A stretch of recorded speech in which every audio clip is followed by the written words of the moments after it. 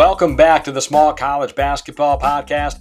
My name is Chris Cottrell, and with more than 10 years of small college basketball coaching experience and entering our third season of full coverage here on the Small College Basketball Podcast, this is the only podcast with interviews, news, and highlights that celebrates the incredible coaches, players, and programs across all of small college basketball, celebrating NCAA Division II, NCAA Division III, the NAIA, the NCCAA, and the USCAA. Small College Basketball would like to thank Visit Central Florida for their support of the podcast and the Small College Basketball Hall of Fame Classic. Start planning your Central Florida vacation now at visitcentralflorida.com. That's visitcentralflorida.com. Welcome back to the Small College Basketball Podcast. My name is Chris Cottrell. Once again, celebrating the players, the coaches, the programs, and the history of small college basketball. Do want to take a moment to thank Visit Central Florida for their support of the Small College Basketball Podcast and the Small College Basketball Hall of Fame Classic coming up. Plan your Central Florida vacation now at visitcentralflorida.com. visitcentralflorida.com. And speaking of Central Florida, we're sitting here tonight joined by the godfather of small college basketball, John McCarthy, the founder of small college basketball, my good friend, John McCarthy. This is our first video together. So we're working at the kinks as we go. Yeah, and we're each trying to figure out what background to put for that matter. We haven't had to deal with this before. This is fantastic. I love your background. Dr. Naismith would be proud to see his the backboard, the rim, the court, all over the world. Good stuff. Yeah, it's terrific. And speaking of Central Florida, I hope you're warm wherever you are. Oh, I am. I'm good to go. I'm in Southwest Florida. I am able to walk out my slides out to take the dogs for a walk or to go down to the pool. I got a pretty good circumstance right now. It's beautiful out. You got it. Well, we got a short time frame to work this in, John, but we're so excited to do it, especially considering we're on the cusp of the small college basketball season. You know, you and I talk consistently, and this is probably our favorite time of year, even before the season gets going. And, you know, we've got some irons in the fire, and we are getting ready to announce, I should say you are getting ready to announce and open up the tribute to small college basketball. It's going to open on Saturday, October 14th. I know you're excited to have it set at Hy-Vee Arena in Kansas City. It's going to be open to the public, no cost at all. This is a tribute, a living tribute to small college basketball. So for the listeners who are unaware, NCAA Division II, NCAA Division III, NAIA basketball, NCCAA basketball, and then the USCAA. So we've got small college basketball going to come alive in Kansas City. John, this has been a pet project for a while. I know you're excited. Talk to us about this. Yeah, obviously we've been working on this literally for years to raise the money and to bring the fruition, this vision, if you will, to life. And I'll just give you one snippet of a phrase I heard earlier. I got an email from my friend Roy Pickerel, who will be there to speak. Lifetime Achievement Award winner, small college basketball in the past, absolute basketball junkie. He sent a note to me saying, "Ladies and gentlemen, Christmas has been moved to October 14th this year for the grand opening of the tribute to small college basketball. It's going to be a wonderful day." What we're really trying to do, this is going to be living and breathing is probably the wrong term, but it's going to be constantly evolving because we're using so much technology. We're going to have 4 touch screens on the inside, along with a wrap of the timeline of small college basketball. And then with those touch screens, if you want to see any of the speeches of any of the Hall of Famers we've inducted that have been there, you just click on any of them that we've had in person. There'll be videos about every other Hall of Famer you can watch. You can go to the next screen then and see any of our award winners. Bevo Francis Award winner, Larry Smith Award winner, Harry Statham Coach of Impact Award winner, the Lifetime Achievement Award winner, and click and watch the videos about any of those winners. And then you go to the next screen, there's been 4 coaches in the history of small college basketball to ever win 1,000 games. I've been very fortunate to happen to know all of them personally. So we've asked each of them to create a video on what was it like to win your 1,000th game? What was that day like? You can click on the video, learn the bio about them, watch their video talking about that. And then the 4th screen is about the stories, which will continue to evolve. If you want to hear about Trevor Hudgens sitting down a chair talking about his career, if you want to listen to Jerry Sloan talking about his career, and on, we've got so many great stories on there. The big screen, 4 screens put together, we've got a lengthy video by design, lengthy. So when you walk in at different times, you'll see different parts of that video. Whether you want to see the great highlights of Barton's incredible win in the national championship in 2007 with Anthony Atkinson scoring 10 straight points to win the national title, or you want to see Graceland's shot in overtime to win the national title in the NAI, and on. Sit down with Don Meyer at one point, a wonderful piece just before he passed away, to great footage of Bevo Francis when he played in the early 1950s. We got it on the big screen. We've got a light projection that will go every minute.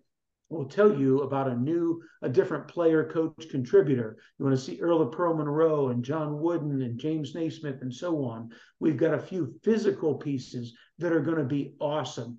The diary that Clarence Walker kept in the late 1940s when he played for Coach John Wooden, when he was the first Black player to ever play in a national championship game in America. He kept a diary that year, and the family gave it to me. We're going to display that piece and quite a few others. On the outside screen, you'll see the scrolling of every few seconds the national championship teams currently, Division 2, 3, NAI, National Coaches of the Year, National Players of the Year, photo collages all over the place. I'm biased, Chris. This is going to be awesome. And it's at Hy-Vee Arena. About how big is the footprint of the space? Yeah, so just as a perspective, for those that are listening that aren't in Kansas City, please note Hy-Vee Arena was formerly known as Kemper Arena. The 1988 Final Four, Danny and the Miracles winning the national championship over Oklahoma, was played there, for example. It's a massive arena that a guy named Steve Fausch came and bought for $1. Literally $1 he paid for it. The city was going to have to pay millions to knock it down. Now, he's put tens of millions into it. It's a youth sports mecca today. So we expect easily tens of thousands of people coming through on an annual basis. We're not charging anything, as you mentioned at the beginning. And so the footprint, it's going to be roughly 12, 14 feet tall. We've got an old scoreboard that's 60, 70 years old. We're going to display within there. We're going to have it looks like hardwood on the inside. It's going to be a round piece. We'll probably be able to hold, I'd say 30 or 40 people at a time going through there. But there's some displays on the outside as well. And we have room for enhancement on the video pieces and some areas we can enhance going forward, as long as we're able to continue to raise money to do that. So we probably fit 30 to 40 people in at a time. And we realize it's going to be an evolution of people rotating through on a regular basis. So a terrific tribute to all of the levels, all the history of small college basketball. If listeners want to see renderings, they can go to smallcollegebasketball.com. There are pictures of the progress on Twitter. I know that we've been posting on Twitter. There are renderings of what we hope to have open on October 14th. I mean, John, how many years in the works has this been for you? We've started talking about that at least 3 or 4 years ago, began to raise the money and then start the vision of what would we want that to look like if we had the money? Well, now we have the money. And so we've been spending a lot of time. It's literally been 3 or 4 years, and pretty seriously the last 2 years in putting this together. And just as a note, for those that are in the area, or even if you're a little further away, we're going to start at 4:00 Central Time with the grand opening on that day. And we've had a bit of interest of people saying, well, who's going to be there? Who's going to speak? And I just put that out. I believe it was this morning or yesterday. So you're aware, The owner of the company that's building it, called Exhibit Associates, named Don Jalbert, is going to talk about what it's taken to build this physical piece. The general manager of Hy-Vee Arena, Chris Coffin, is going to speak. And then Roy Pickerel, who won our Lifetime Achievement Award, is about in every other Hall of Fame known to mankind in the sports information world or in Division II basketball, is going to speak after that. And then Daryl Jones, who went into our Hall of Fame last year, four-time All-American, NAI All-American from Atchison, Kansas, when he played at Benedictine, won the national championship. He's going to speak. And then we're very fortunate. Roger Kaiser is coming in from Georgia, won 3 national titles as the head coach at Life University. And before that, in 1974, coached Foots Walker in West Georgia, the national championship. So only 4 national championships as a head coach for him. Darnell Kirkwood used to play for us at Lynn University when I was there. He's going to fly back from Los Angeles to be there. He's been an actor, a model, an artist.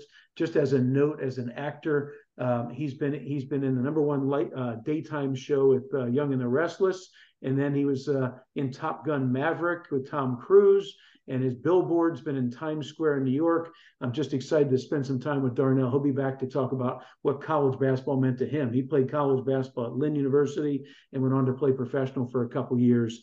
And then, of course, Coach Harry Statham will speak. And Coach Statham was the first coach in the history of college basketball to win 1,000 games. And quite frankly, it'll become pretty apparent that day to a great extent. This is the house that Harry and Rose built, because they are the largest contributors financially to this project. We are incredibly grateful. This project at this point doesn't happen without them. They've invested greatly in what we've done here with small college basketball and our foundation. Terrific, terrific news. Really exciting news. I wish I could get there. I can't. Probably warmer than here, but I wish I could get there, but I can't. So with this opening October 14th, the season literally is now around the corner. And we talk all the time about what's coming up, and the big event that kicks off the small college basketball season is really in Lakeland, Florida, with the Small College Basketball Hall of Fame induction ceremony and then the Small College Basketball Hall of Fame Classic. So real quick, I know we've got the 7th class going in this year to the Small College Basketball Hall of Fame. Who's in the class this year, John? Listeners, again, can go to smallcollegebasketball.com to do more reading and research. But who's in the class this year? A really loaded field. Yeah, and each year, I think some people may not realize how accomplished you need to be. As you mentioned, this is just the 7th class. So even after this class is inducted, we're still under 100 players, coaches, contributors collectively that have inducted into the Hall of Fame over the course of the history of all of Division II, III, NAI, NCCA, USCAA, et cetera. So out of the, I don't know the number, at least hundreds of thousands of people that have coached, played, contributed to small college basketball, we're still under 100. So to get into this Hall of Fame, it's elite of the elite. And to just run down this quickly, and I think you hit the nail on the head, for those that want to know some of the details about the bios of these people, the accomplishments of these people, please go to smallcollegebasketball.com, click on the Hall of Fame section. We have the front page of it will tell you about this year's class, and you can click through year after year. But this year's class, from a player's standpoint, we have 10 players, 1 coach, and 1 contributor this year. The 10 players are Frankie Allen, Gerald Cunningham, Bayard Forrest, Greg Grant, John Grokowski, Charles Hardnett, Henry Lee Logan, Jackie Moreland, R.C. Owens, and Glenn Roberts. The coach is Coach Joe Hutton from Hamline University, and the contributor is Ed Steets. And we are so excited about this year's class. When we announced the class, 6 were living, 6 were deceased. Very sadly, unfortunately, Henry Lee Logan, who is an icon in college basketball, especially in the South, what he's primarily known as the first Black player at a non-HBCU in the South in college basketball, and was a phenomenal player, went on to play professional basketball for quite some time. I did speak with him, let him know about his induction. He was thrilled, and very shortly thereafter, One of his good friends called me crying, let me know that Henry had just passed away a few hours before. So at this point, all 5 living members will be there in person. That's Frankie Allen, Gerald Cunningham, Bayard Forrest, Greg Grant, and John Grokwolowski will all be there in person, all living members this year. Please go to the website, check out the bios. Incredible accomplishments for every single member of this class. Frankly, I'm pumped. It's going to be a great year. Yeah, and the backside of that is the Small College Basketball Hall of Fame Classic being played at Florida Southern University for the 2nd year in a row, November 4th and November 5th. Terrific lineup. I mean, we go into this every year saying, what a terrific lineup, John. You've put a great field together. But this year, once again, Colorado School of the Mines, Bentley, Cedarville, University of Missouri, St. Louis, Central Oklahoma, Mercyhurst, Virginia Union, Emporia State, UNC Pembroke, and the host school, Florida Southern. Just a full slate of games both days. So if you're into watching good basketball, you can't beat this event. And if you're into celebrating good basketball, this event is a culmination of what small college basketball is really all about. We have the Champions Classic, of course, but this is the kickoff. This is the Hall of Fame induction ceremony. This is the bookend to it. What are you excited for this year at Florida Southern, John? Well, to tip off the college basketball to begin with, and if you're a basketball junkie and enjoy it like we do, the reality is to sit there to watch 10 games in 2 days with very high level basketball that should be incredibly competitive. Literally every game on paper should be really competitive.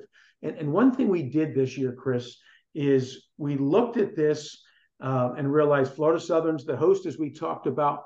We decided to invite 9 teams that had never played in it in the past since we've started this event. We wanted to give new teams, new conferences, new teams, new regions, et cetera, an opportunity to play in a national event that's exempted by the Division II Conference Commissioners. And a little shout out to the Division II Conference Commissioners. Huge gratitude for the exemption to this wonderful event. So we're able to play a week before everybody else in Division II basketball. And the games count in every way except against their limits. So in essence, all these teams get a couple extra games. So we have 9 teams that have never had the opportunity to play in this before that are all really darn good, some well-coached teams, really high-level basketball. And it's neat to hear the coaches' enthusiasm for the opportunity to play in this. And heck, Chris, we talked about having a conversation here. You sat courtside last year for the whole darn thing. What'd you think? I thought, I'm biased, of course, by inviting the teams, but I'd imagine you'd enjoy it. You're a basketball junkie. This is good stuff.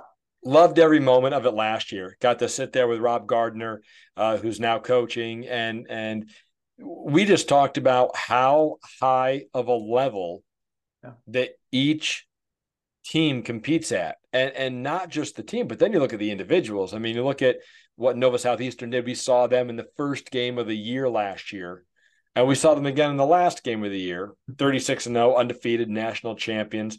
So to see the progression of a team like Nova Southeastern, but then you look at this year's matchups. What I think is really cool about this year is like you've got Mercyhurst and Central Oklahoma. In what world does that matchup happen except for the Small College Basketball Hall of Fame Classic? Because that's a Final Four matchup. Yeah. The way that the season is structured. So I think the matchups are going to be a lot of fun. A lot of, Emporia State Pembroke is another one that stands out to me just because of the quality and the sustained success those programs have had, specifically the last 2 years. 3 years. Well, and you hit the nail on the head with some. First, though, I think they're all going to be good, but I think you just highlighted 2 really good ones, by the way. And Colorado School of Mines, Bentley, you talk about high achievers. Oh. I mean, they're way smarter than us, all those kids. Oh, yeah. I mean, we're talking about like elite academic schools, and in this particular case, that are ridiculously well coached. Are so disciplined and can play. One of the things that would be enjoyable, and I'd highly encourage high school basketball coaches, players, parents to come and sit and watch Mercyhurst play Central Oklahoma and really think about how good you have to be to go against that Mercyhurst defense, and how good you have to be to get on the court at Central Oklahoma. I mean, this is high level, but this isn't, hey, I was all conference in high school, so I'm going to go start for Central Oklahoma, or I'm going to be able to step on the court at Mercyhurst. These guys are really, really talented, compete incredibly hard. You're right. I mean, that could be an Elite Eight or Final Four matchup right there. And I will tell you, Emporia State is really talented. One of the things Craig Doty commented on, I thought he was really observant. And one of the things that we've noted is not only how good a team was last year or the year before, but what's that roster going to look like next year? And so we knew, for example, Emporia State was darn good, playing in the MIAA, finishing the top, I believe, 4 in the MIAA, going to the NCAA tournament, winning a game in the NCAA tournament. But what you look at is who's coming back. Now with the transfer portal, that things get a little bit mucky at times on who may leave.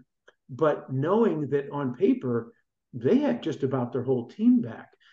With the exception of 1 or 2, but the crux of their team was all coming back. And here's a team that played in the second round of the NCAA tournament. Same thing, you look at a Central Oklahoma, they're a team that was really good last year, moved into the top 10 in the country, but you look and say, gosh, a core of that team is back. They've got 5 guys on Central Oklahoma that all saw time starting last year. They didn't all start at the same time the entire season, but they had 5 guys that all started at one time or another last year back at Central Oklahoma. They're going to be really darn good. So this is going to be fun. And by the way, the host, with Jaden Booth coming back, Jaden Booth was the MVP of the whole event last year as a sophomore.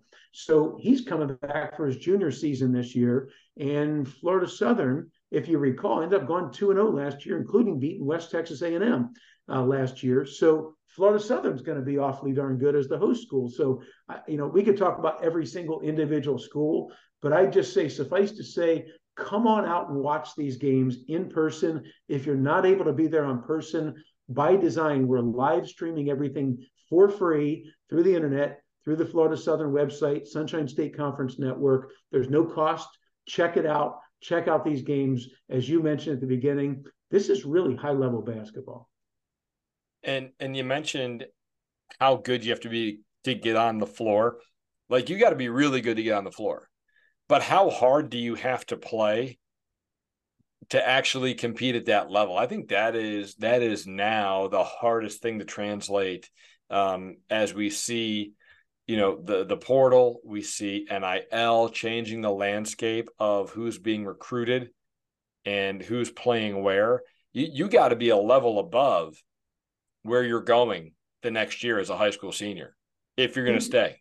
You made a comment last year, Chris, when we were watching Northwest Missouri State, if I recall, and the year before for that matter, about defensively how good and how consistent you were remarking a little bit about Diego Bernard at one point, but collectively as a whole team, I think you made a similar comment about every possession, how hard they play defensively. Now, they're not the only ones, clearly, but the consistency and the unbelievable effort. I think what some people coming out of high school deem playing hard is different than maybe what Northwest Missouri State, what you see when you're up close watching that consistent, unbelievable effort defensively. I think suffice to say, and I realize Northwest is not in this year. They're playing in the Champions Classic this year. But suffice to say, for you to get on the court at Northwest Missouri State, you're going to play defense or you're not going to play for the most part. I think that's how it is. If you look in the top 25, top 50 teams, I mean, especially in a league like the MIAA or a league like the South Atlantic Conference, you've got to be able to defend because all those guys can score. Everybody can score. So I think we're going to see a ton of good basketball, a ton of really good players.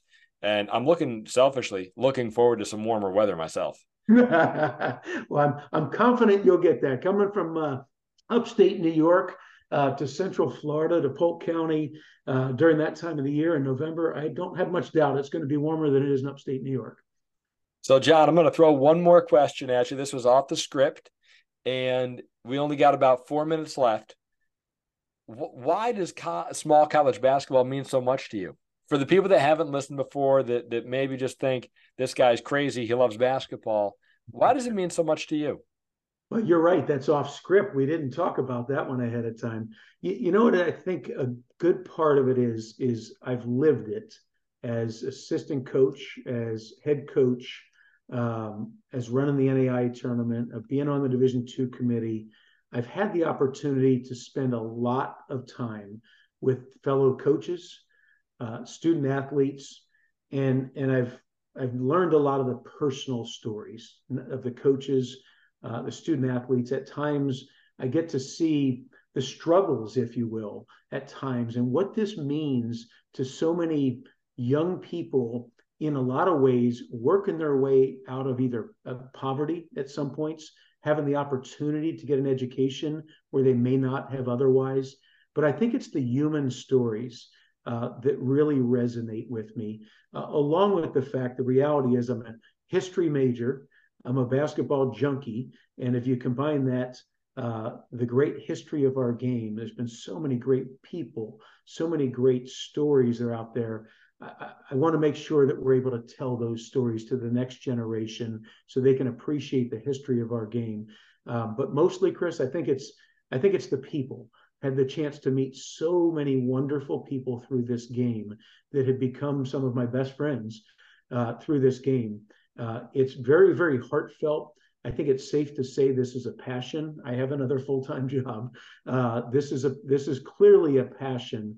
But at the end of the day, it's about the people, it's about the history, and I don't know. This is pretty heartfelt. This whole creation, and I thanks for giving the opportunity with that question. I really wasn't expecting that, but it becomes almost emotional at times because it's I put so much time and effort into telling other people's stories with great passion. But boy, I love people and I love this game. Well, that sums up, your vision for small college basketball. I think the way that you told that story and your feelings. And I'll never forget, I was coaching at Davis and Elkins, and we had just won a really close game, and we were out to dinner. My family had come down to visit, and my high school coach was there, a very close friend of ours. He said, gosh, Duke and Carolina are playing tonight, but that game doesn't matter to anybody that was in that gym earlier. And it's, it's the same way as a high school coach, our high school players. Like, every game is so important to the people that are there and that are invested in it. It doesn't matter what other game is on. Yeah. And I felt that, like, gosh, like, this is real, like Division II, NCCAA, USCAA, winning the national championship is really important. It's really special, whatever level you do it at, and you do it because you want to impact people, like you said. I mean, it's the people, it's the relationships, and that's why we do it. It's all important to us. And you've seen what I'm about to say, and I know we're up against the clock, but you've seen the emotion of people. You've seen the parents in the stands crying.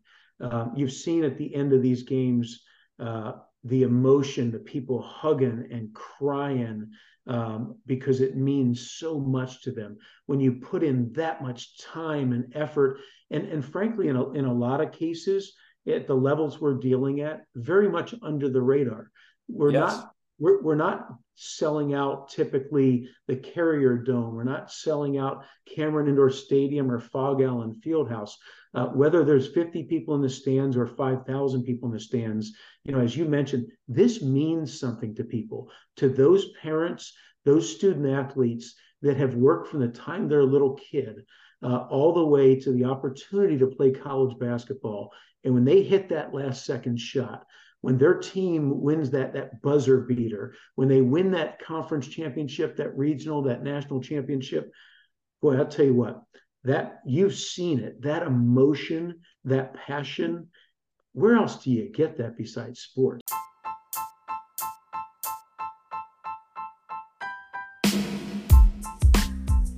Thank you for listening to this week's Small College Basketball Podcast. If you enjoyed this episode, please leave us a 5-star review on Apple Podcasts. Please like and subscribe for our weekly episodes and interviews that celebrate the incredible players, teams, coaches, and history of small college basketball. The Small College Basketball Podcast is available on Apple Podcasts, Spotify, and Anchor.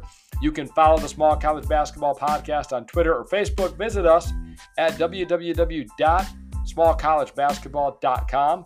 Small College Basketball would also like to thank Visit Central Florida for their support of the Small College Basketball Podcast and the Small College Basketball Hall of Fame Classic. Start planning your Central Florida vacation now at visitcentralflorida.com. Visit centralflorida.com.